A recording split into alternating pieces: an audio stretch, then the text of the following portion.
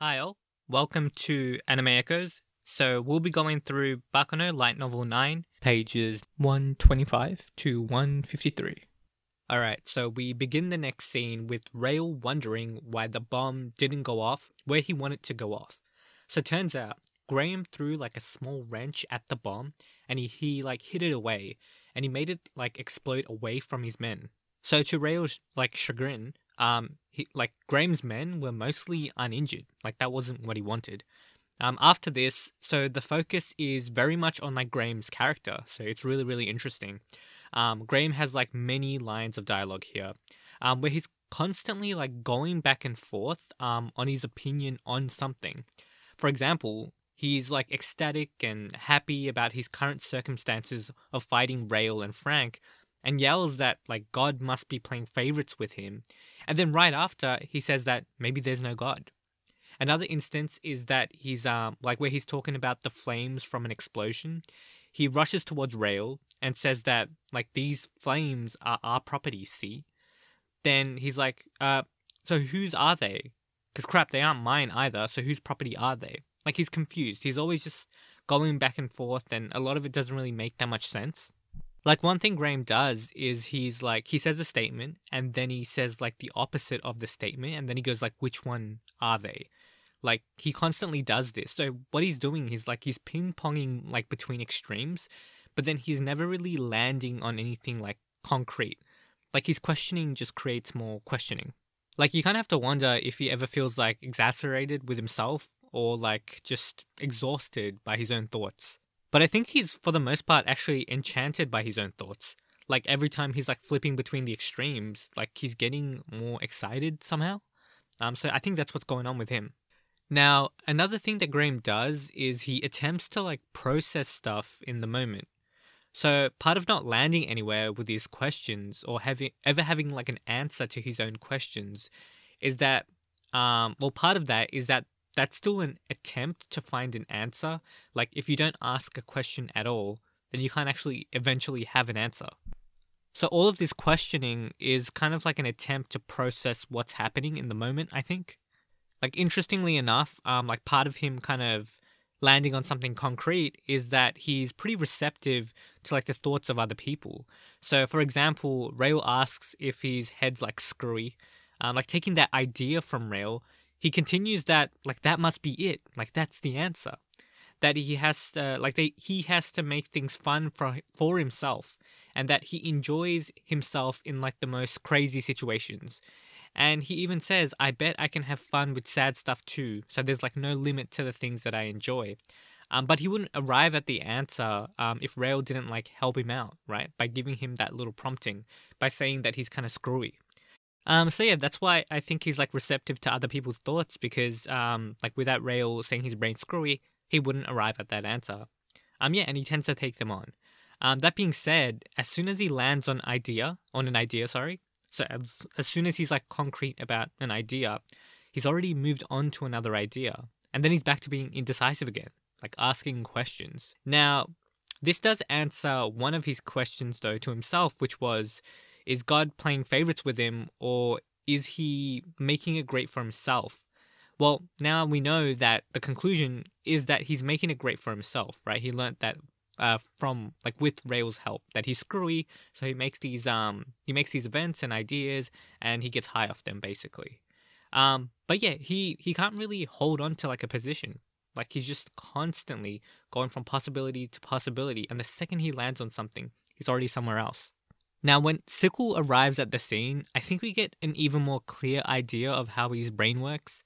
He says that upon seeing her, that he's getting psyched up for a reason, and then he wonders if it's the true form of love, is that exhilaration of feeling, so that feeling of being exhilarated by something, is that the true form of love?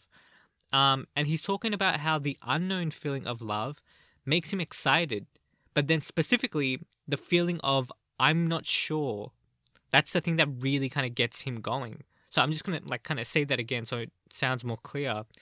What he's trying to really say is that he's first questioning if the true form of love is this feeling of exhilaration, or is it this feeling of like unknown where where he's at a state where he's like, I'm not sure what's actually going on, like, like the tension maybe that you feel between yourself and someone else, right?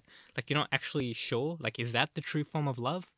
Now, what's interesting about this idea that he lands on is that what he's talking about is indecisiveness. And being indecisive or being in a state of indecision is the true form of love. And the state of indecision, or not ever landing anywhere or having an answer, is basically where Graham's core is at all times, I think. Especially when he's at the most exaggerated. So I think this state of indecision is something that Graham almost like romanticizes as well. Now, there are instances where Graham's like zealousness and like indecision is not that like apparent. Like there are moments of Graham being like more like sure of himself or just more forthcoming with his position, or like he's like less confused. It first comes with these interactions with Lisa. After Lisa taunts Rail about his Serta scars and stuff like that, Graham is far more decisive and confrontational as well. While he does still like question stuff, once he sees that Lisa's just talking shit, he tells her how obvious the way she's acting is. That she's doing it because she just has to make herself feel better. She's talking shit from like a place of like false superiority. And he notices that like immediately, and he's arrived at that answer. Lisa even tries to like do like a sneak attack with the chakrams, but Graham notices the sneak attack really quickly. Like it's all just very obvious to him. I think it being obvious is why Graham is so confrontational and decisive about Lisa being just terrible, because Lisa is just super straightforward. Like she's easy for him to pick apart and understand. She's not like there's not that much to her that he can't really see. Like there isn't much questioning Graham can do. Like he's not particularly indecisive about how he feels about her. He says that she's ultimately not that fun and that she should just go away. I think for Graham, someone that is so straightforward and unambiguous, like in who they are and what they think, is someone who's pretty boring. And he's quite decisive about that opinion. So if you don't give like a sense of vagueness, he's not that interesting he's not that interested in you. So for Graham, Lisa just isn't that interesting. She's not ambiguous enough to bring out any interesting questions or possibilities for him to talk about.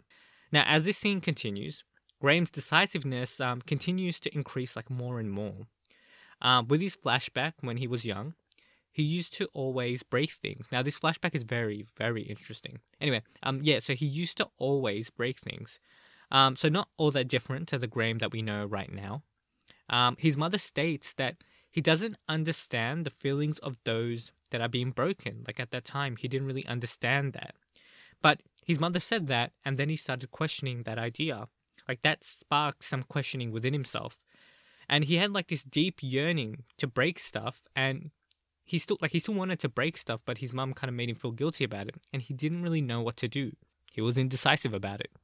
And what's the solution to that? Well, he wanted to understand the feelings of someone that is broken then. And so to confirm that experience for himself, he broke himself. His arms were twisted, his body was destroyed, and now he understood what that was like. So a pretty brutal way to kind of come to that understanding, but if you do it to yourself, then you understand the pain, right? So now he understood that pain.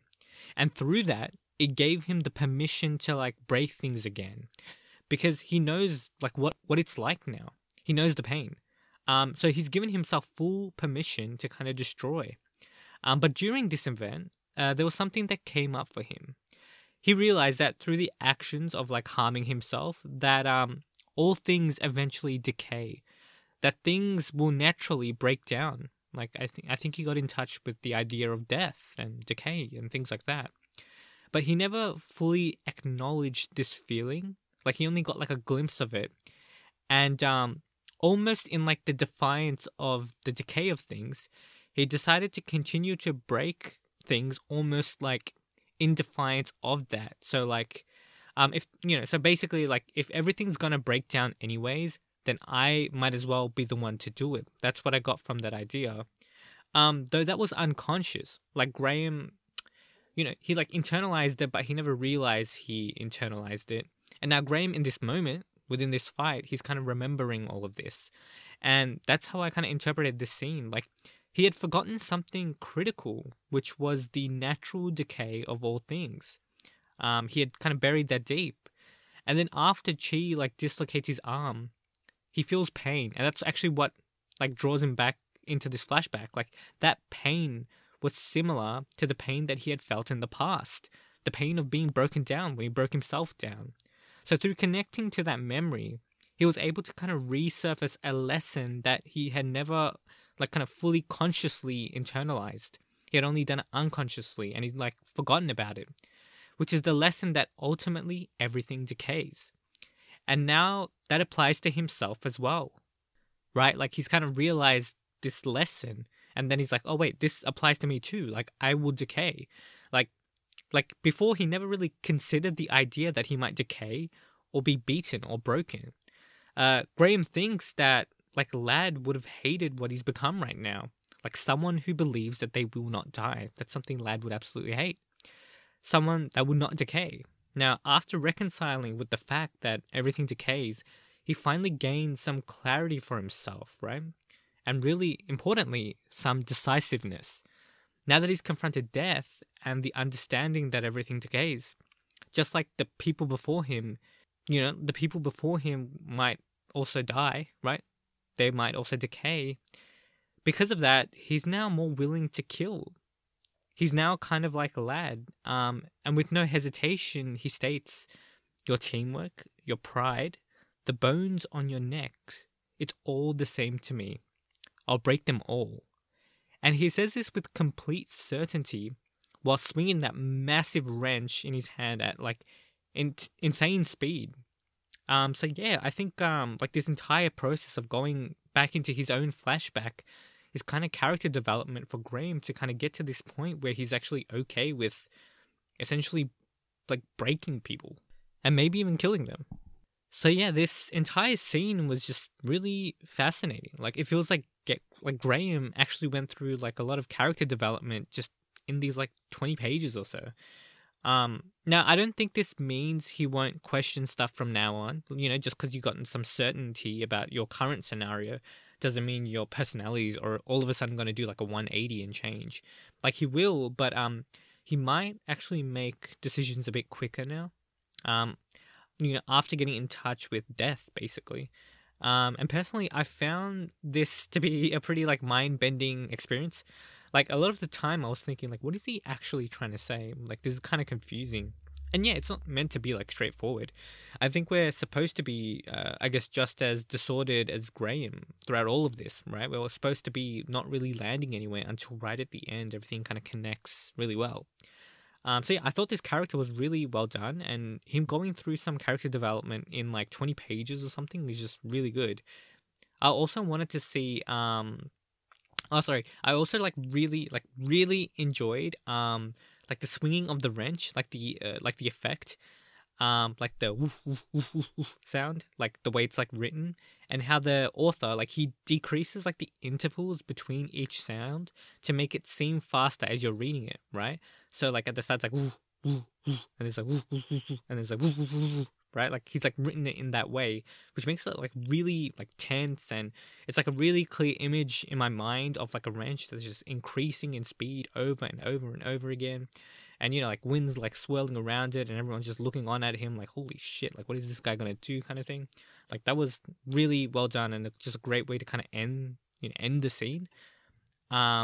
And yeah, so I think Graham was the star of this scene, like without a doubt. And yeah, I think that was all just really fantastic. Now just a little bit more stuff. Just going to talk about like some moments I thought were funny or cool. So I thought the moment where Graham like leaves a hole within the flames of an explosion that Rail made basically, and then pops up right next to Rail was really good. Like it just sounded really cool. And his conversations with Rail were great as well. Like he talks about how Rail and Frank have a good friendship. Connection and friendship is a big theme in this novel, so it's nice to see it like pop up again. Graham also talks to Rail about how he's not going to kill him, and that this would be like a stride towards world peace because of his lack of violence. He also says that no one else has to know about this small moment of like pacifism, But then Rail says that that's bullshit, and I think that's because Rail wants recognition in some way. You remember that he likes the idea of going down in history, so I think the reason why Rail thinks it's bullshit is because, well, he's maybe like projecting some of his stuff onto Graham, which is like, well, like you want to be remembered, like you're acting like you don't want to be remembered, but deep down you want to, right? That's kind of how Rail acts. But maybe Graham's, I don't know, more pure in that way. Like he doesn't really need kind of like the outside recognition. But yeah, we'll have to see that about his character, or if this kind of little interaction actually leads to something. But yeah, I thought that was a good kind of back and forth. Oh, and a part that I thought was like hilarious was when Graham's talking to Lisa, and it's Lisa, right? So she's just like in the background, you can't really see her. And then Graham's men are just looking on and looking at him and thinking like, he's finally started talking to invisible people. Like I thought that was good. I thought that was a really funny line. And I also like how Graham thinks to himself that Rail and Frank like will live and the rest will die. So he's decided that he's gonna save those two. And I think he may like the connection between Rail and Frank, or he's formed some sort of small bond with them. I'm not 100% sure, but that's the kind of vibe I get. Now, I am kind of worried about the rest of Lamia. Like, I do hope they don't die. Like, I don't want Graham to all of a sudden flatten every one of them. Like, I do want to know more about Sickle, and I don't really want Chi to die either. We know nothing. Like, we know nothing will happen to Lisa from Graham because she, like, from the previous novel, we know that she will dip out and then try to take Lad as a hostage and then get a head caved in by Lad. So, like, not saying things are going to be more positive for Lisa, but we know she's not going to be taken out by Graham. Now, seeing Sickle's fighting style was cool, and then seeing them working together as Lamia was interesting as well. Graham very much felt like a raid boss for the Lamia team. Like, I can totally see how without Christopher, they would have like a ton of like trouble with him. Like Lamia's not like weak, but it's just Graham's just that much of a monster. Like most likely Rail and Frank will be taken by Graham. I hope that happens, to be honest, because that means Rail and Frank will be taken to the Russo family, and then they'll be able to meet Christopher, which would be like a great reunion. And then we'd be able to see Rail and Christopher talk. So I'm really looking forward to that.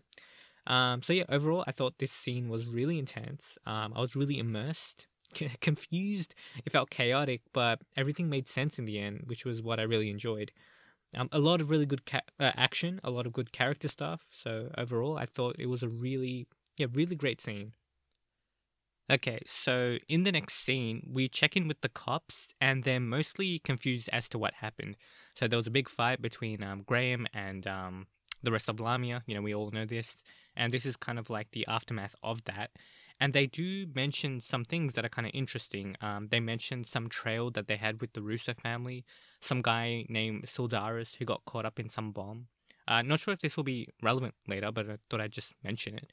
I thought I'd go through all the incident reports from the eyewitness testimonies and try to like predict what happens or just kind of give my thoughts. So yeah, the first one, a huge kid and this other scarred up kid tore the place apart. So that's Frank and Rail, and they tore the place apart basically because Rail has bombs. Next one, it was Martians. Martians attacked. No clue. I feel like that's just some bullshit passerby saying some random crap, basically. The next one, the pink elephant blew up. So this one's interesting. What pink elephant? A guy in blue coveralls mowed down, a bunch of weirdos. So it sounds like Lamia got their ass kicked by Graham, basically.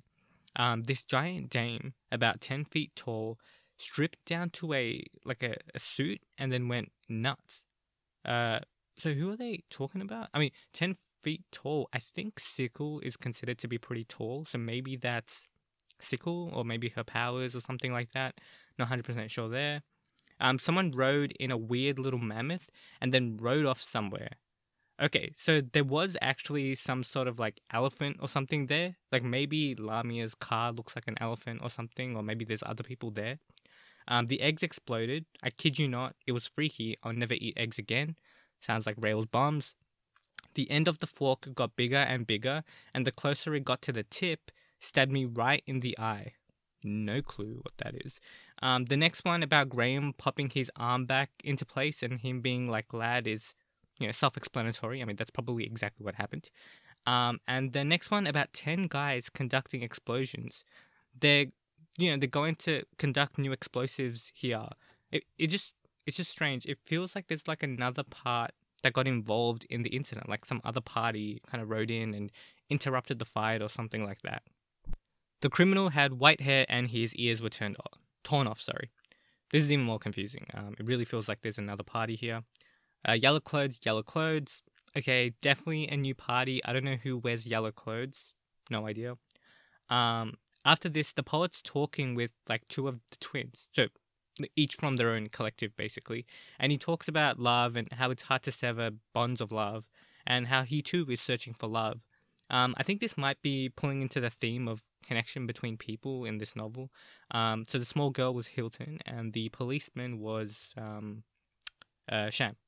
And the poet ends saying, "The Alice who wandered into prison may in fact be us." So once again, referring to the idea of Alice in Wonderland, that Huey is bent on creating a new world, and even Lamia are in the dark as well. They don't know what's going on.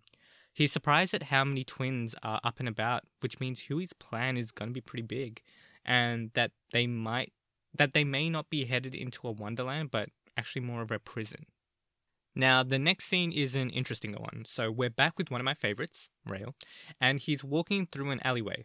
We get like a small recount about what happened in regards to their fight with Graham. So basically, Chi and Sickle try to beat Graham, but he dislocated their arms and legs and all of that. They couldn't beat him at all, and seeing all of this, it made Rail feel completely and utterly powerless. He knew that Graham was going easy on him, so that really hurt him. After that, Rail uses some of his like egg-like explosives as a diversion for himself, and then the rest of Lamia can like escape.